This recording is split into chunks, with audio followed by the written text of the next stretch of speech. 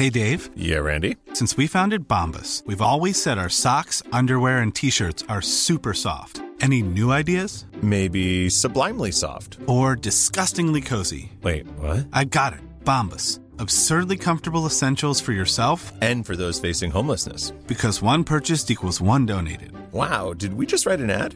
Yes. Bombas. Big comfort for everyone. Go to bombas.com/ACAST and use code ACAST for 20% off your first purchase. Quality sleep is essential. That's why the Sleep Number Smart Bed is designed for your ever-evolving sleep needs. Need a bed that's firmer or softer on either side? Helps you sleep at a comfortable temperature? Sleep Number Smart Beds let you individualize your comfort, so you sleep better together. J.D. Power ranks Sleep Number number 1 in customer satisfaction with mattresses purchased in-store. And now, save 50% on the Sleep Number Limited Edition Smart Bed for a limited time. For J.D. Power 2023 award information, visit jdpower.com/awards. Only at a Sleep Number store or sleepnumber.com.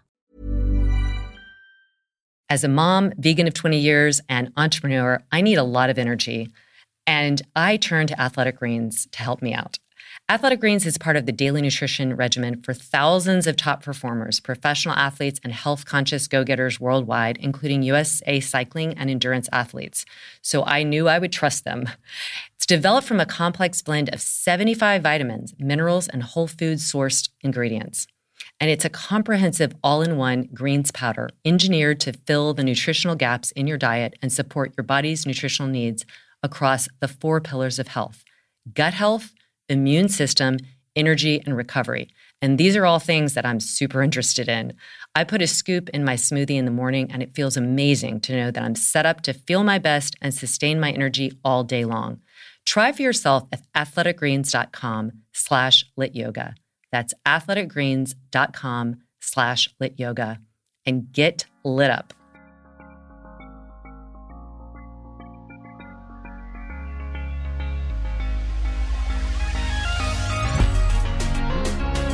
Welcome to Friday with Friends. Today I have a new friend, Dr. Perry Nickelston, with me. I feel like Perry and I are twin spirits. We speak the same language, and we had such an amazing conversation. We could have talked for hours.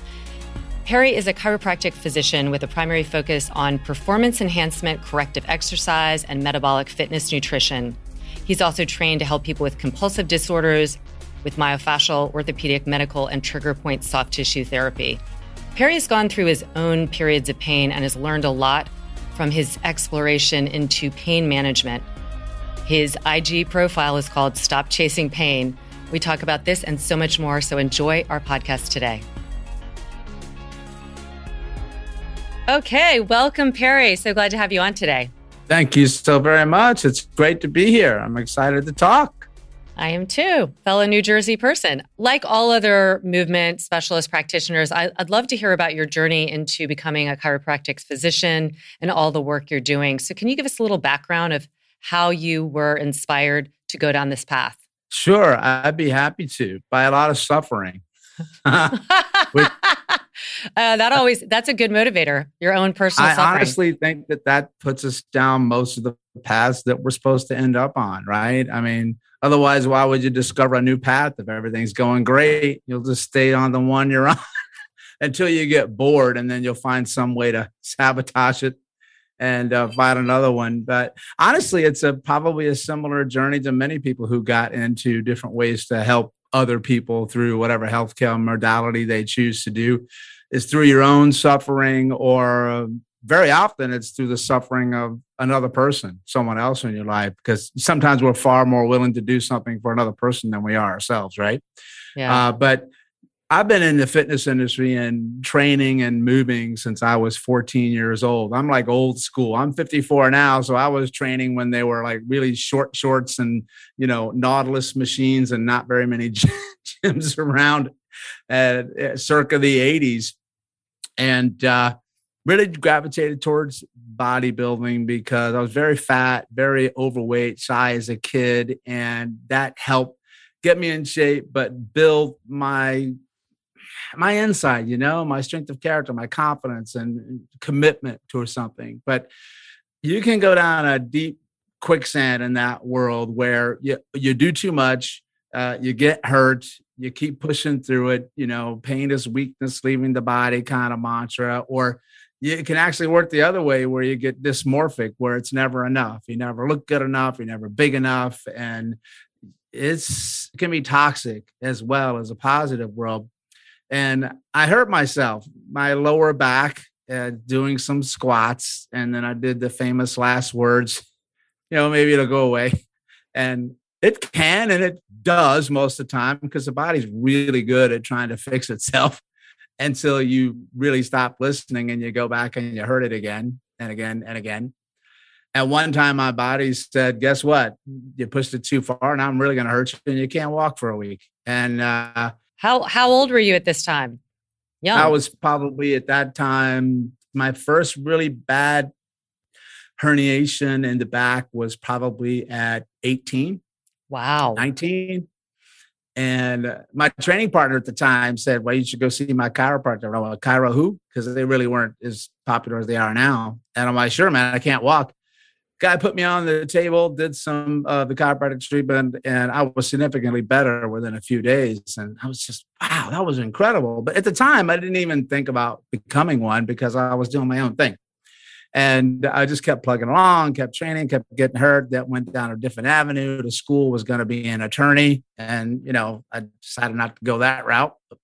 And then I got hurt again. And then he put me back together. And I thought to myself, you know what? Maybe I could do this. And I said, do you think I could? It was later in life. I'd already gone through college. And he said, sure, you can. So I quit full-time work. I went to work part-time, moved back home with my parents so I could go to school and get some of my basic sciences, because I just studied how to do political science and law, not transfer over to biology. And I got hooked, and I knew that it's what I wanted to do. And it's perfect because I've been doing it for 20 some odd years now. I do way more than that now. I don't do what people would typically say a chiropractor does. And that's why I don't say that I'm a chiropractor, because you go to this mental folder of what it is and your experience with it or what you've heard about. And there's pretty much 100% chance that you're going to be zero wrong when you try to put me in a box. And I ended up with my offices in gyms, which I'm broadcasting to you now. So I went back home, you could say, to the training world, which has always been a part of my soul. And it worked out great, because it turns out a lot of people get hurt when they work out. And so I walk out on the gym floor and everybody's a hot mess. And then they ask me for help, or it's my rehab room. So I can go out there and train and work with people. And then everybody's always asked me for advice. And that kind of brought me to where I am now. And hence, my back feels great, body feels fantastic. And I just try to take what I've been through to help other people hopefully not go through it. But if they do, they'll suffer a little less and for not as long. That's perfect. So it sounds very similar to me in that you're merging two passions, your academic professional life and your life as before that, loving movement, loving fitness and weight training, and bringing more of the integrated academic background into that. So you're not just purely, because again, if we go into chiropractors, a lot of people will say, what do you think of a chiropractor? And I said, well, that's a very, like you said, a lot of people have their index files. I like how you said that of what it means. They're just immediately thinking somebody's going to adjust you, manipulate you. And I've always said it really just, everybody's different. Everyone's trained different. Their approach is different. If they're not telling you how you can improve your overall movement and they're just fixing your imbalances, then that's a person you don't want to go to, because they're just going to rely on you coming back again and again. What you want is somebody who's saying, this is what led to this. Let me help you feel better as you're in acute pain. And let's really focus on how you won't get this way again. Like you had that repeat low back injury. How are you set up in terms of, do you do a lot of preventative care, education? Obviously, do you do still some forms of manipulation? What does your professional life look like? I do. That's a really good question. The way you phrase that always reminds me kind of like the Forrest Gump movie when he goes, Life is like a box of chocolates. You never know what you're going to get. It's the same thing when you get into healthcare. Just because it's a box, there's a lot of different flavors in there. Yeah. And physical therapists are the same. It's like you need to know more than just like what the label is. Yeah, and they all play a role. And listen, sometimes if you got to have what they call an adjustment, a manipulation, a mobilization, it's just basically taking something that's stuck and you unstuck it. And that plays a role because you got to get it moving, but the operative word is moving. And then they got to get off the table and go back to this thing called life. So I quickly realized that I was always on the search for why stuff would keep coming back. Like, what's the deal? Like everything I have all the beautiful toys and fancy machines, and I can help people, but they don't stay better. So there's something that I'm missing. Either they're doing something when they leave that they don't know that they're doing is messing them up, or I'm not telling them what they should do differently, not necessarily better. And I realized, well, when they get off my table, holy cow, they got to move like a lot, not just exercise. That's the thing is, exercise is only a form of human movement. They're different. And so what I wanted to try to do was to look at human movement, talk about movement with people. And see, people talk a lot about movement now, but in my days, it wasn't on the table except for just going to the gym and working out. So I started to get people into more basic fundamental human movement patterns, learning to control their own body mass before they start slinging around another load. Because if you can control your own body mass in a lot of different positions, that's true strength for me. So, and it'll make your journey into strength training more enjoyable and less likely that you're going to hurt yourself. Because I've been training long enough to know that I got guys that can bench 300 pounds and lift 500 pounds off the floor, and they can't get down and do a downward dog or a bird dog, and they're struggling and they're shaking. That's not good. And if you wake up in the morning and you have a hard time moving because you're stiff and you're tight and you have pain, that's not normal either. So you need to go back to basics and fundamentals. And that's what got me into looking at developmental patterns on the ground, a lot of what they call neurodevelopmental things like how you moved as a baby and stuff like that. And a lot of things changed for me personally and people that I was working with, where they were trying to do traditional quote unquote corrective exercises and they weren't really making much progress. And the thing that really hit me was, for healthcare, we're programmed to, treat pain and go after where it hurts. And you should, right? But my brand name is called Stop Chasing Pain. It doesn't say stop treating pain. It says stop chasing it. That means rubbing and doing something to where it hurts only. You should, but you need to look somewhere else because pain doesn't tell you a whole lot. It only tells you that you've got a problem. It doesn't tell you what it is, where it is, or how you got it. And most of the time, X doesn't mark the spot. It's not there. If it was, everybody would feel better all the time. And so I got exposed to something in the movement world from a very brilliant friend of mine who's a physical therapist named Gray Cook. And his fundamental premise is this: where you have pain or discomfort, I'm going to treat there because there's probably some type of dysfunction, painful dysfunction, right? What I'm looking for is non-painful dysfunction, areas that don't hurt, but maybe not moving as well as they could. Maybe they're stuck a little bit, or maybe they move too much and you don't have enough control of movement, which happens a lot. Or maybe it's a mixture of both, which it always is. And then I go there. And as soon as he said that, I'm like, that's it. That's actually brilliant. And why didn't I think about it a long time ago? And then it put in perspective of treating the entire human being, not just the body part they're coming in and they're pointing to. So that's what I try to do. You're speaking my language. Yeah. I mean, I am a neurodevelopmental trained PT. There you go. So I was teaching yoga on kind of in one line and then treating my stroke patients over here. And what I saw is this gap between like people coming and doing big movement patterns without proximal stability, without the understanding of how to move through space. And to your point, and like what Gray Cook would talk about, is controlling the things that you don't want moving, because that's actually the primary thing that will lead to pain or lead to discomfort or lead to imbalance, is just moving where you habitually move, but not necessarily being able to control the center.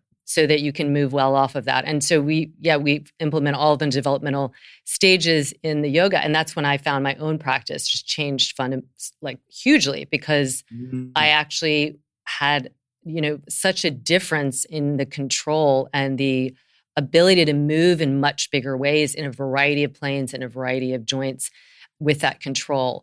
So, but what I find is, and I'm curious what you say to people, like, there are people who are they're going to do whatever it takes, and you give them a program and they follow it. But I find there's many more people that if you say, listen, you're having this pain in your low back because XYZ, your posture isn't great, your movement habits aren't great, and you need to do this.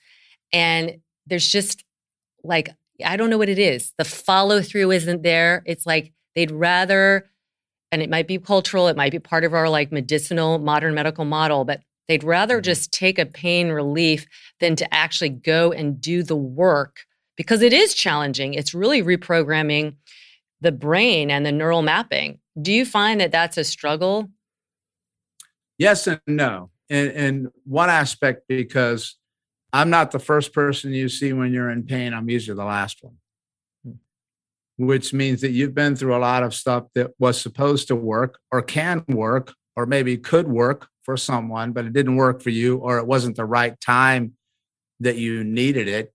And you've lost hope per se, or you're just, I don't know what to do. You're much more open to things that you wouldn't be open to before. Suffering has a way of doing that. You haven't hit rock bottom enough to explore that type of option. And you'll eventually get there at some point in time, hopefully. So it's actually easier for me because I know a lot of the things that you've already done, I'm not going to do. Because my thought process is if all that stuff was going to help you, you would be standing there asking me for help. So that's the first sign I need to do something really different or novelty. And that's one of the reasons why the movement patterns work on the ground, is because they're so different and novel, but they're really not, because they're the first ones that you ever did. Yes. And so it's there, and your nervous system is just rusty. You haven't skied on that slope in a long time. It's fresh powder there. So you got to go back to it. And then your nervous system says, hey, where have you been for the last 30 years? Welcome back to the ground. Now let's play. Play is the operative word. But sometimes, people aren't ready for the buy-in per se. So what I do is I tell people, I put your medicine in the dog treat without you knowing it, which means I'm like, okay, I don't want you to stop all the stuff you're doing and just do ground-based movements, but how about you throw one in there in between your lunges? And then what people notice is, Doc, I may be crazy, but my lunges felt better or easier, and I got better faster. You might be onto something here. You're not as crazy as I thought. But here's another thing. One of the things that I learned is a lot of people might not do some of the movement patterns that you give them because they feel a little bit self-conscious or silly when they do them, or they're going to be judged by someone else. So that's very key, that you have to put them in an environment where they feel safe to do the movements that you're asking them to do. Maybe you have to do it alone with them instead of a group, or, they have to get there at their own pace because you already know the value of it. They haven't gotten there yet. So you have to titrate in. You have to tiptoe in. Because listen, I always ask people this. If people knew what you knew, do you think that they would, the way you know it, that they would be doing it? Yes would be the answer. So you just have to get them to that point. And then I always tell people, some people, they're not ready for it yet, but you help who you can, and then you move to the next one.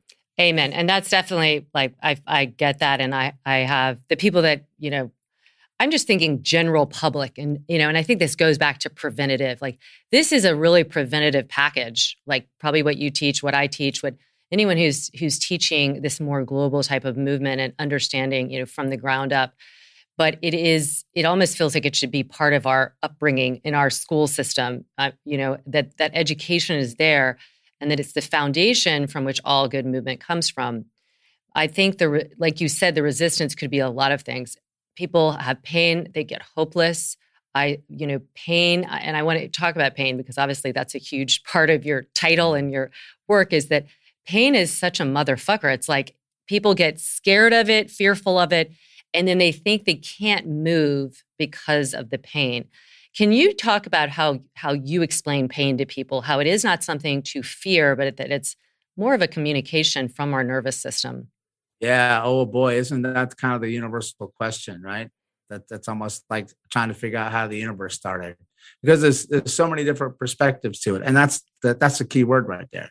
Pain is all perspective and perception and subjective. It's not the same for everyone. There's no objectivity to pain, which means you really can't quantify it, even though we try to with the pain scales of where you're on a scale of 0 to 10.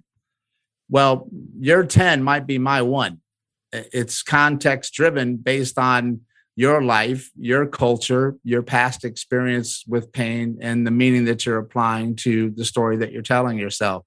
So pain is mental, pain is physical, pain is make-believe, pain is real. It's all over the place. It's kind of like a unicorn, right? But I tell people that I don't really think you're going to get any kind of physiological answer of what pain is. There's no dedicated pain center in the brain. It's all of it. It wires and fires everywhere. So what I try to do is have people put pain as a context of, first of all, try not to view it as a type of punishment. Try to view it from your body as a mechanism, an option, a way of protecting you from doing something that you can hurt yourself more, because trust me, you certainly can. And what you need to know is that if you weren't able to feel pain, you would die way faster because you've got no awareness of what you should or shouldn't do. And like I cut myself and I'm bleeding to death. How come I didn't know that, right? Or you get a burn and you didn't feel it and you get infected and you're dead in a week. So you should bless yourself that you got pain. What you need, and that right there, that reframe automatically should change it. It's hard to do that when you're in it. I know, because I've been there. But I came across a definition of pain from somebody you might be familiar with. And if you look at Feldenkrais, it's Anat Baniel. And she has a phrase that's called pain is a request for change. And I'm like, you can't get any better than that, where pain is a request from you, your spirit, your soul, your body, whatever you believe in, the Buddha, I don't care. It's requesting that you change something. And then people say, change what? And my answer is yes. I don't know what it is. I just know that it needs to be different than what you're doing now. And how about changing how you move? There's one. Changing how you breathe, right? And usually it's a change in your habits and your behaviors. It can be a small one, like a very small change that you make that can be a huge catalyst for change, because our body system is a nonlinear system. It's a complex system, but it's not complicated. And it's nonlinear, which means that an input in the front, the output is not the exact same as the input. A small input could be huge on the back end. A huge input could be small on the back end. That's why the small adjustments that you do on the ground can make a significant difference for someone when they've been struggling for so long. And usually find out in relationship to movement, doing less better works out quite well in the beginning, because you know better than anybody. I find that people don't have very good body awareness of anything on their body. And if I could just make you feel aware of parts that you haven't paid attention to in a long time, that can change your life. Absolutely. Right? So I totally agree. On pain. No, I think, yes. I always, because I do, I see so many people, whether it's similar to you, pain in the shoulder, pain in the neck, pain in this, and it has a variety of responses for people. People are either, but mostly people have increased anxiety and fear about movement, and I want to say, like you said at the very beginning, you need to trust that your body is actually working for you and is actually very strong and resilient. So even say a disc herniation, I can't tell you the number of people that say, oh, I have a herniated disc. What should I not do? And I said, well, let's talk about actually what you should be doing, because, what you shouldn't be doing, you probably were already doing. And that's probably what led to this. Right. And, so it's all, I find that the conversation around the body, because of this lack of awareness, lack of habits, lack of, imbalance, it leads to people just don't know what they're walking around in. And a pain signal, again, I love that quote as well. It is just, it's basically calling you, yelling at you to change something. And pain is, the good thing about pain is it's usually the thing that will summon people to change, you know? Well, if you think about it, and it's a form of awareness because you're aware that it hurts. So it's a really smart strategy for your body to say, you might want to pay attention to something over here, but it's not always, the body likes to trick you a little bit. It's doing stuff for a reason, and it all makes sense. Sometimes it just doesn't make sense to us. But one of my favorite phrases that I say is that the human body is under no obligation to make sense to you. Like, it's just going to do what it's going to do, and maybe you'll catch up someday. But he's like, I'll wait for you until you get there. But so think about that with the shoulder that hurts. One, you're aware of it, so it's going to change how you move the shoulder, and you'll probably develop a fear of moving your shoulder. And then that can stay in the brain long after the tissue has healed. And then people can't find a physiological reason why the shoulder hurts, but it still hurts. But here's the thing that gets tricky, because just because you have physiological damage in the shoulder doesn't mean that that's causing you pain. There's no correlation between tissue damage and pain, because you got somebody who's got a lot of damage here and severe arthritis, and they're like, well, thanks for letting me know. I'm going to go work out now. And then you got somebody who's like, I can't find anything. And you're like, why can't I move my shoulder? I don't know. Right. So how about you make somebody aware of a non-painful body part? Like, how about the other 99.9% that works pretty damn good? So if you are aware of your shoulder all the time, make somebody aware of their left foot or the sensation in their foot. And here's the beautiful thing. When you become aware of that, you stop feeling the shoulder because you can only feel one pain at a time. So it's the kind of a distraction technique. Yeah, I always say the brain craves novelty. And if you're doing something different, it's going to be like, that's why getting on the ground is so amazing. Like you said, it's both new and both very, very old in our patterning. But I'm curious in terms of pain and stories, like this person says something about the shoulder. How often do you feel like that is, or what do you think is the strategy there, that people come in and they're like, I have weak knees, I have weak ankles, I have a bad back. And how powerful do you think that story, for lack of a better word, or a better phrase, how powerful do you think that is in terms of that person's ability to change, improve, strengthen? What do you feel like? I think it's everything, honestly. I mean, because human beings, we learn and we do habits and behaviors through stories. You don't change habits and behaviors through information and data. When you study learning, that doesn't doesn't tap the emotion, the feeling. It's not going to get you very far. We like to use the logical brain when we do that, but it's only going to get you to a certain point. Information in and of itself is inherently meaningless because it can mean anything, right? It's the meaning that you give it. So what I mean by that as an example, like hieroglyphics mean something, but if I don't know what the hell a hieroglyphic is, I don't know what I'm reading. So it may say something really horrific there. I just don't know it. So I can't react to it. The information is still the same, but there's no meaning there. You understand? Mm-hmm. So that's the same thing. That's why words and language can make you sick or they can make you heal. So when you say bad shoulder or weak back, you're already behind because your nervous system is listening, your cells are listening, and you're like, okay, that's what I have. And you say, my right side is my weaker side or my weak side. I'm like, no, how about your left side is the stronger side of the two? And so both strong, you just got one that's stronger than the other. And you're like, that's semantics. No, that's your life. That's why I really started to study language and the words that I say and paying attention to the words that somebody else say, the words that you say to yourself all day long inside of your head. And not only that, but the tone in which you say them. I mean, that can be, it's really unbelievably powerful how much power we have to change how we feel once you become aware of it. And that was a struggle for me, honestly, where I had to step back and pay attention to some of my self-talk and words, because you do it so often you don't know that you're doing it. It's kind of the analogy that they say when the fish becomes aware of water and they're like, where did all this water come from? Like, I've been there the whole time. They don't know what water is. It just is. And then when you pay attention to it, and it's not easy, it takes practice and that self-destructive thought process that happens. And you're right. And I tell people it's not easy, but I'm going to tell people you're going to suffer either way.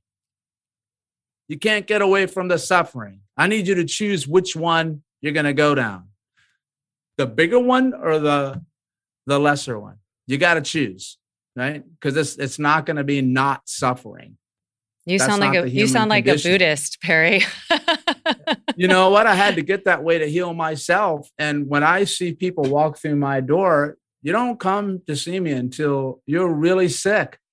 And I think from me and my perspective, I don't believe that somebody can have a chronic disease, an autoimmune disease, without some type of trauma and emotional mind-body connection that's going on. You just don't know it yet, or you're not ready to accept it yet. And I have to see what level, or you don't even know what it is, but it's there, because all I know is this: whatever you're doing right now ain't working, and doing more of it ain't going to work better.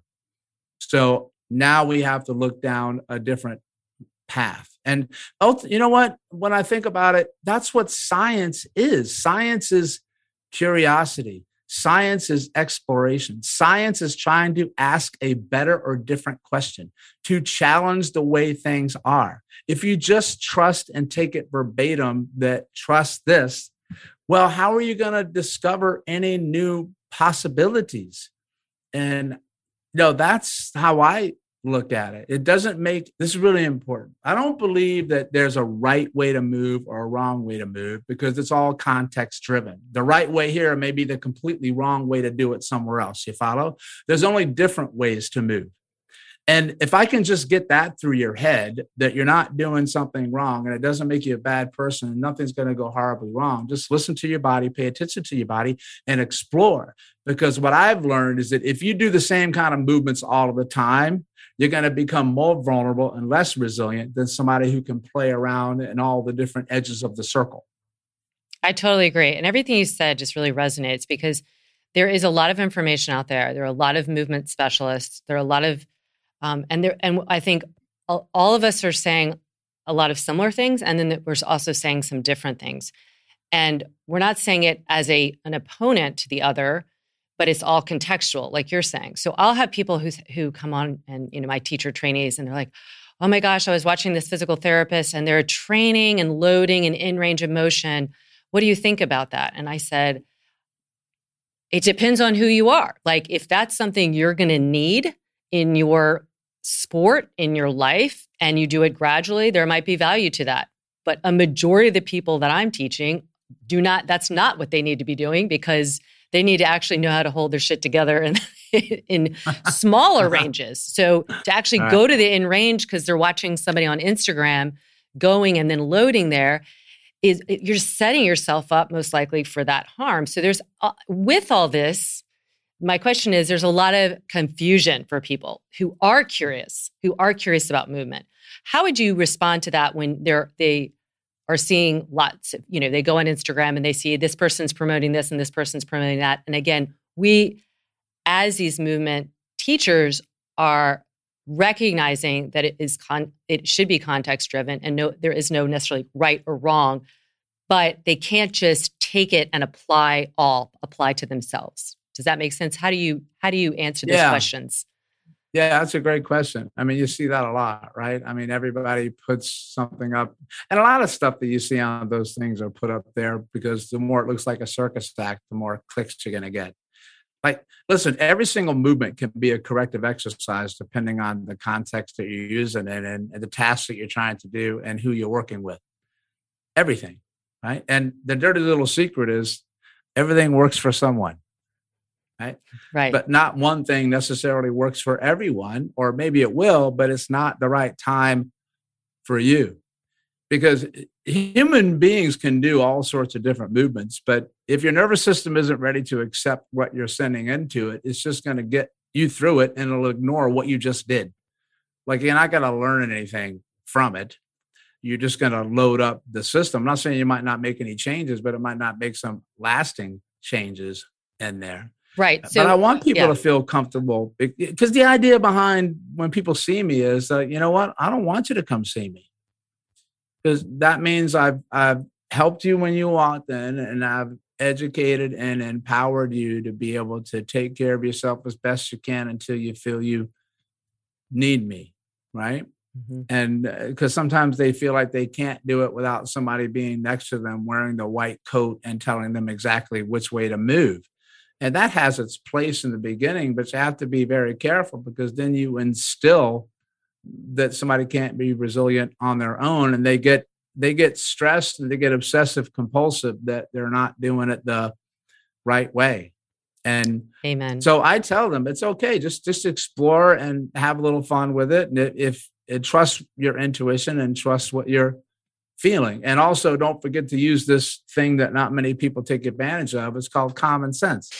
Well, that's what I always say when people like send me a Instagram thing. They're like, what do you think of this? And I'm like, well, what do you think of it? Like, actually, to your point, you don't have to ask me, like for you to even send it to me with that inquiry, you probably already know the answer. You just want an affirmation or confirmation. But yeah, that's like a common sense. Like, is this a good idea? Well, probably not. You probably already know that. Most of those things, as one of my friends said, nothing ever turns out well when you hear, hold my beer. Somebody's going to do something that's going to need an orthopedic surgeon afterwards, right? Right. But here's the thing I get asked a lot. When I'm trying to show a movement or a technique, and then people say, well, why do you do it that way? And then I usually say, okay, well, a couple of reasons. One, you got to start somewhere. Two, that's the way that somebody showed me how to do it. And maybe it's been done that way for a long time because it really works freaking well, right? A lot of Eastern medicine does that, right? Even if there's not statistically significant peer-reviewed research to support it. If it's been done for a couple thousand years, it might work a little bit. And then I'm like, I have a novel idea. If you do it that way, you don't notice any difference. Don't say, oh, doc, your technique sucks. You don't know what you're doing. No, what you just got is information that's not it.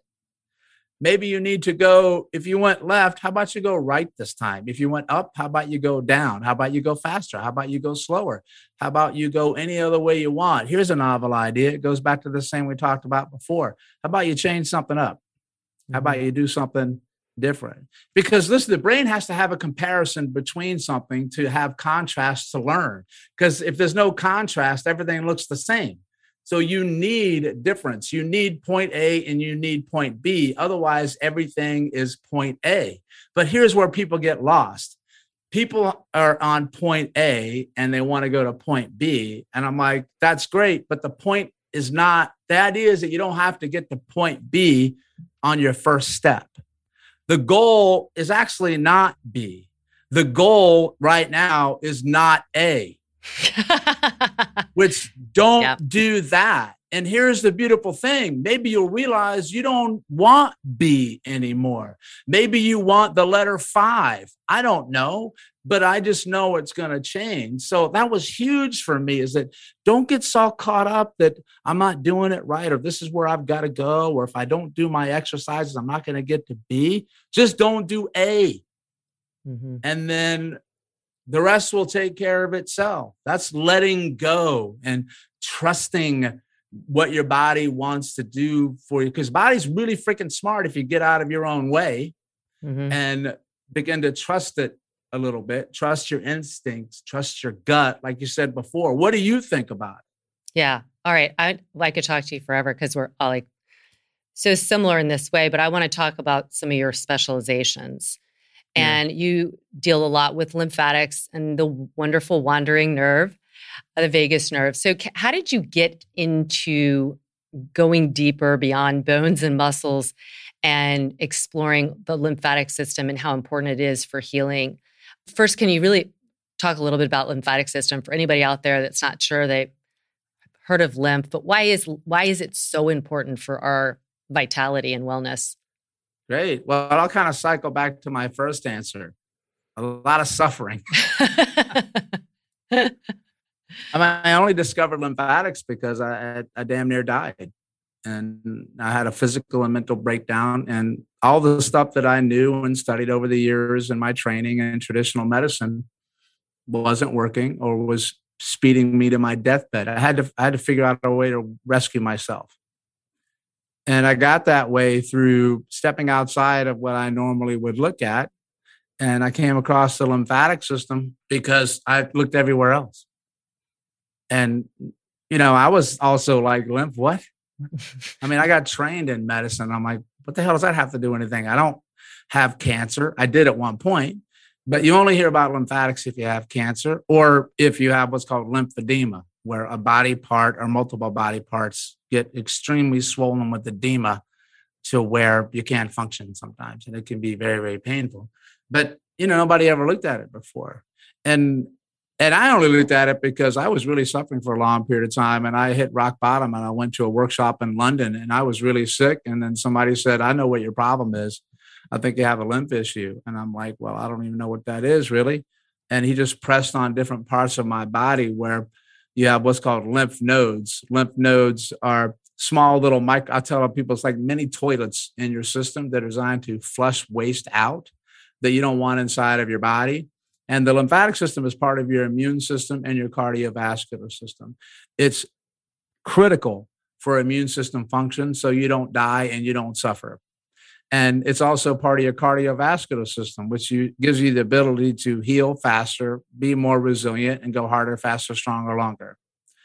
And people say, well, that's pretty important. How come nobody tells me about it? I'm like, that's a really good question because they should. But I can't blame them because I'm in this profession and I didn't look at it either.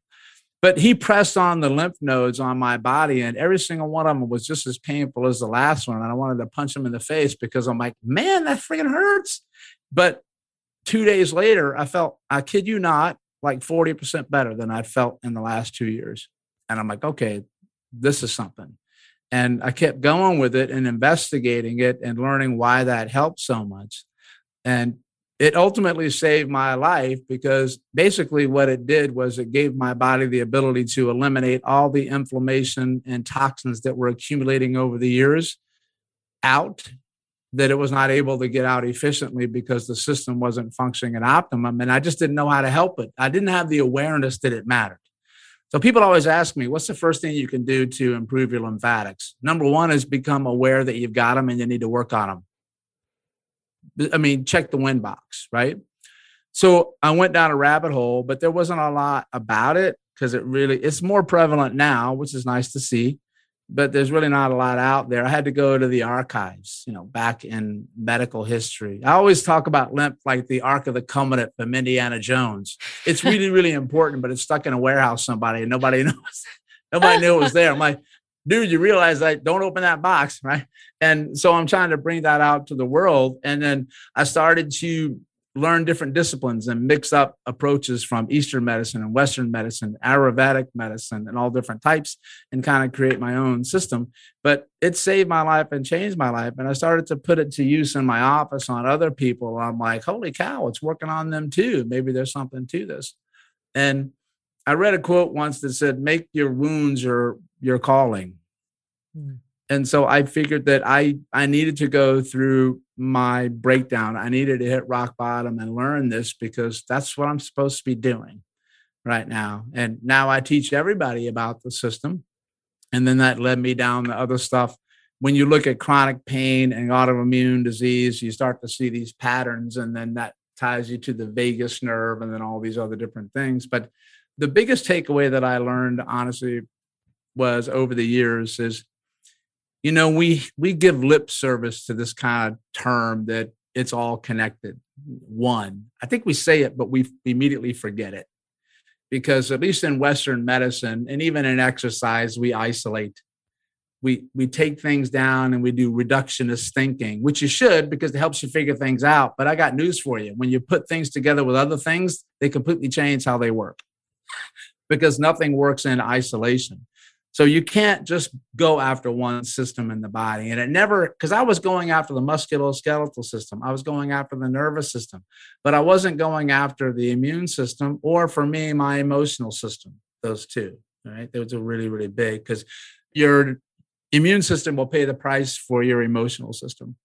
And so I started to really take that to heart, look at all of the different systems together, not just the body. And now my approach is this: no system in the body ever works alone, never gets injured alone, never heals alone. You have to look at the bigger picture. And there's no such thing as an isolated injury and no such thing as isolated healing ever.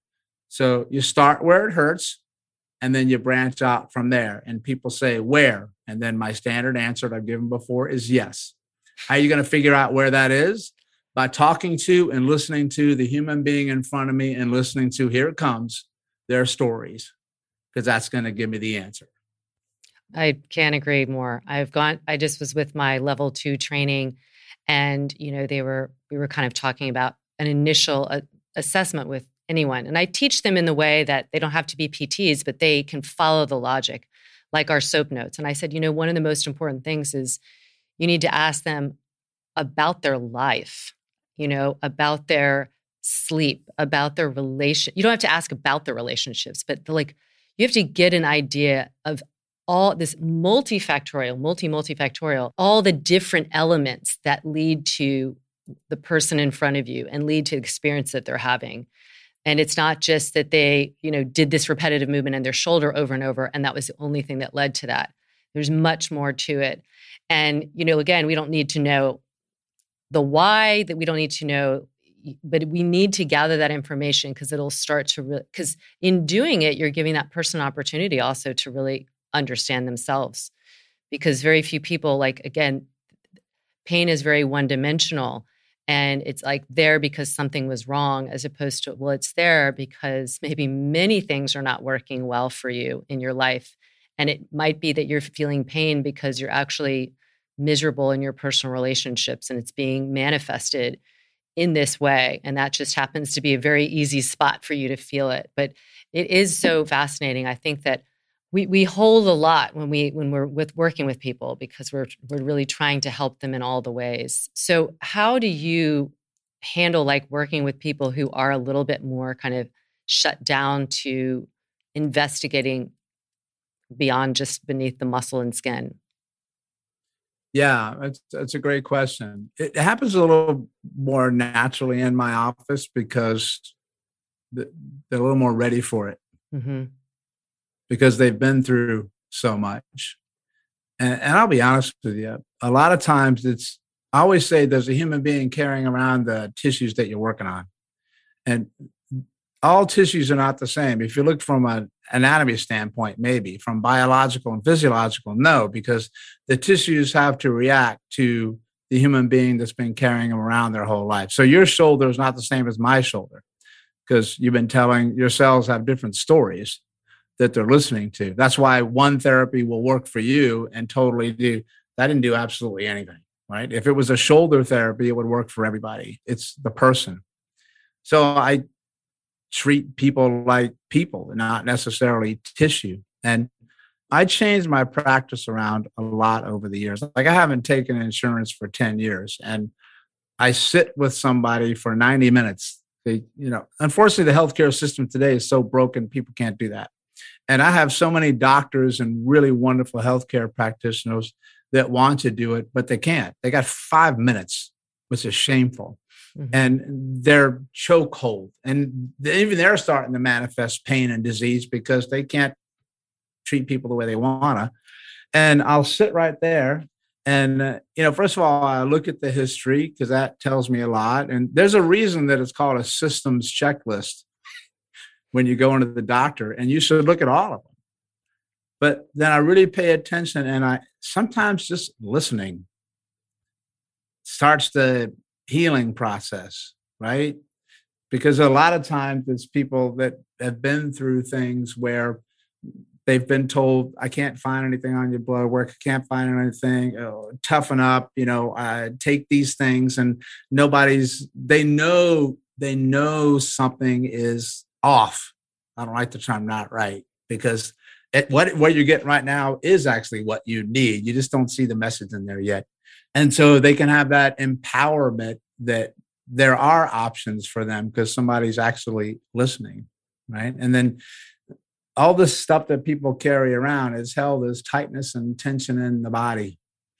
And that tightness and tension in the body chokes off the body's ability to do what it needs to do. Because one, that much tension, you can't move as well or as much as you can because you're too tight.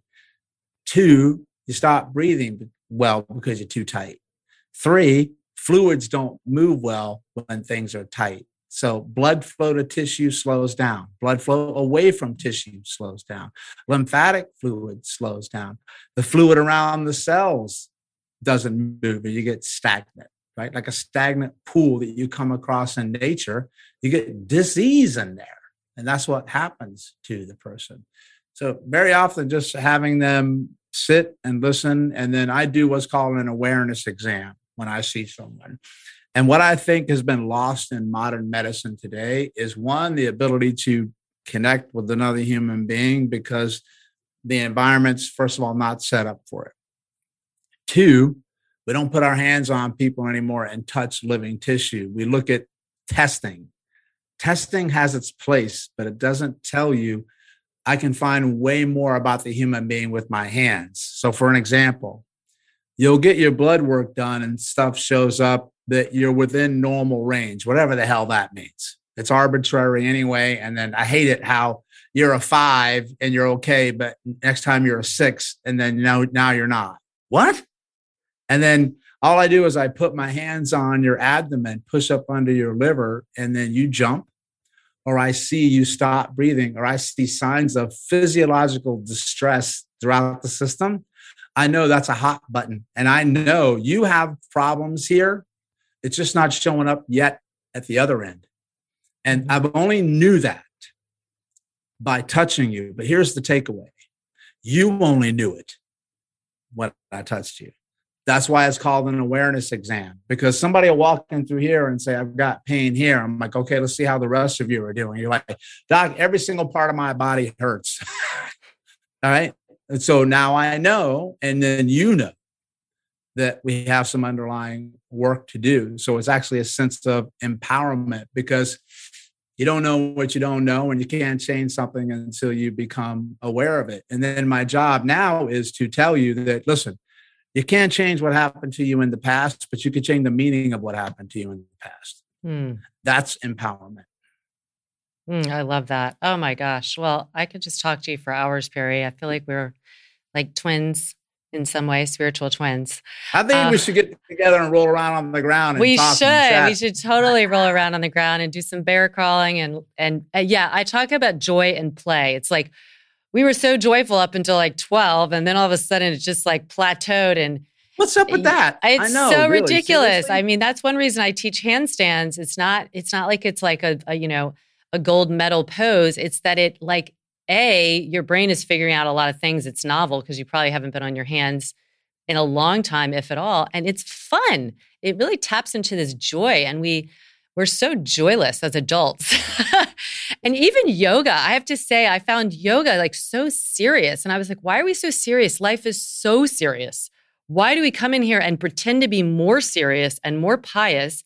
Let's have some laughter and joy and fun and sweat. And boy, talk about like really raising consciousness. That to me is the gateway there for sure. Do I have a moment to say one more thing? Of course. That play, I'm so glad that you practice that and talk about it and help people discover that again.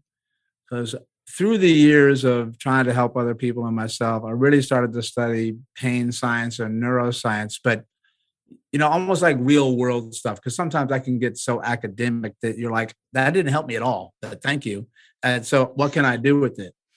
And something that I read really stuck with me because I always say, okay, we know that stress is not bad, but too much of it that doesn't end can really pay a toll.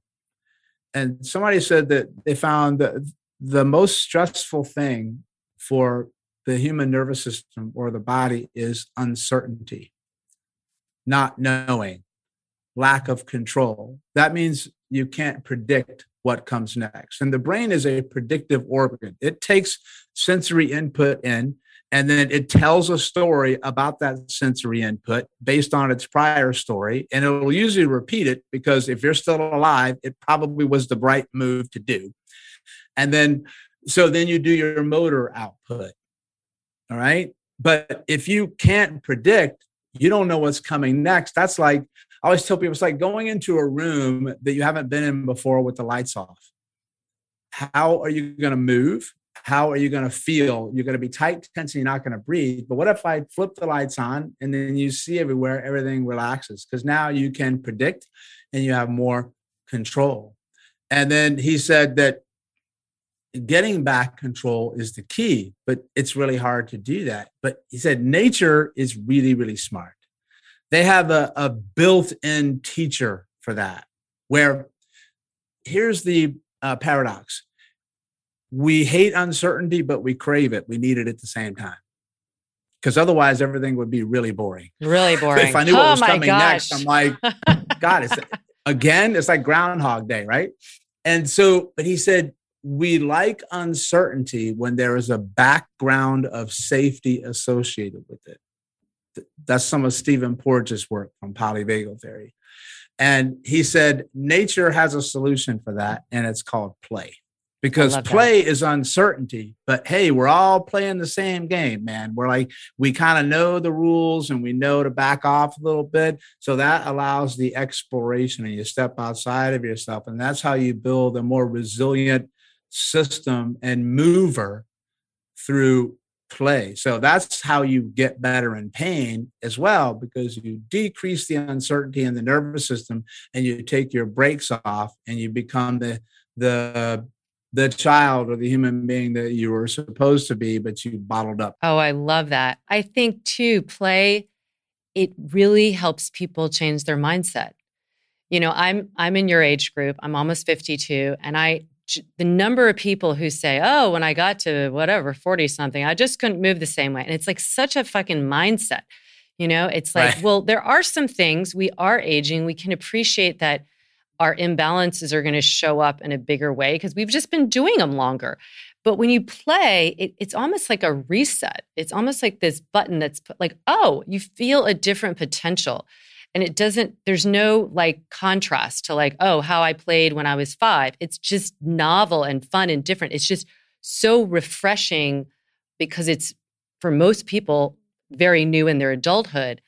And in that play, they're, like you said, they're going back, and whether it's like having a different experience of a childhood or just having a renewed childhood as an adult. And in doing that, having a renewed idea of what they are capable of. Because what I found, like by teaching like handstands, for example, it is a path, it's a journey. There's uncertainty. People can freak out, but they also love it because it's like this play and this practice and this joy, and they really want to get it. But when just the work of getting it, people will come back and say, oh my gosh, I quit my job. I jumped off a cliff for the first time or whatever. I mean, it's like, I went back to medical school. You know, it's like this one opportunity to change how they feel about themselves and what they feel about themselves. The ripple effect is huge. It's just so massive. So play it's very undervalued and very needed because we are living in uncertain times. And so we need to adapt some more just daily doses of joy whenever we can. I agree with that. They need to get more of that in the medical-based field too, because they have a tendency to take everything so serious in this world because they figure if you're not serious that you're not qualified in a way. And there's zero correlation between appearing to be serious and actually being good at what you do. And so if you could lower that veil and then get an environment, because I always say you cannot heal in the same environment you became ill within. And then I know if you go into the most medical offices or things like that, it's one of the most depressing or sterile places you're ever going to be. Automatically, you feel the energy just suck you underneath and you can't breathe. It scares you. Sometimes it's so sterile and serious. It actually, I think, creates more fear. Like, I think so. You can change that.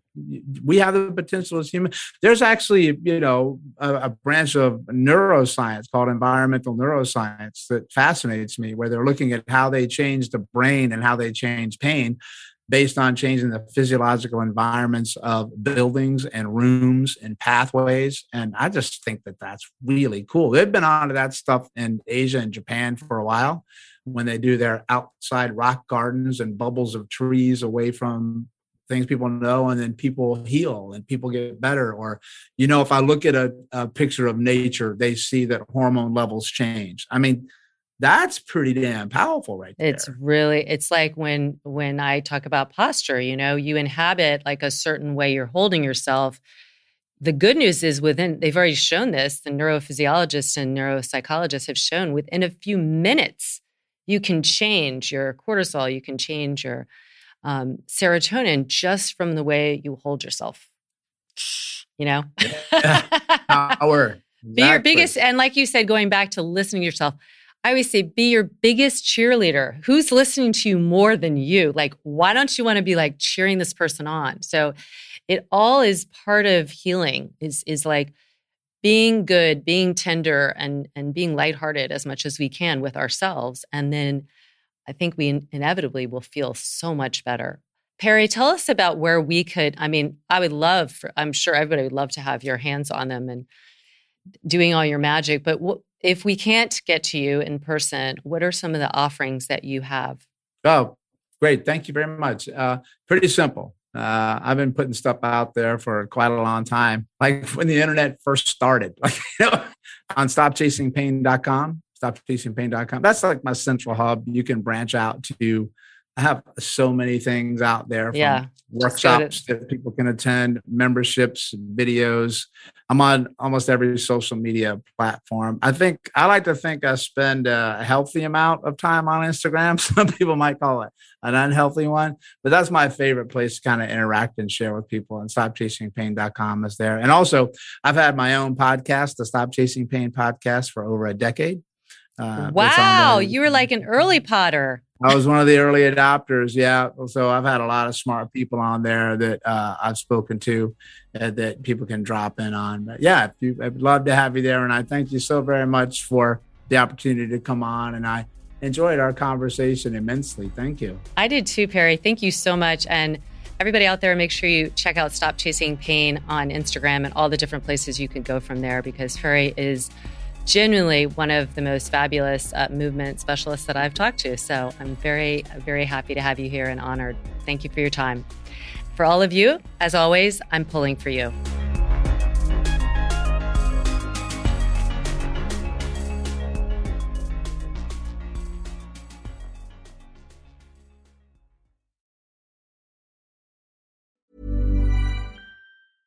Imagine the softest sheets you've ever felt. Now imagine them getting even softer over time. That's what you'll feel with Boll & Branch's organic cotton sheets. In a recent customer survey, 96% replied that Boll & Branch sheets get softer with every wash. Start getting your best night's sleep in these sheets that get softer and softer for years to come. Try their sheets with a 30-night guarantee. Plus, get 15% off your first order at bollandbranch.com. Code BUTTERY. Exclusions apply. See site for details.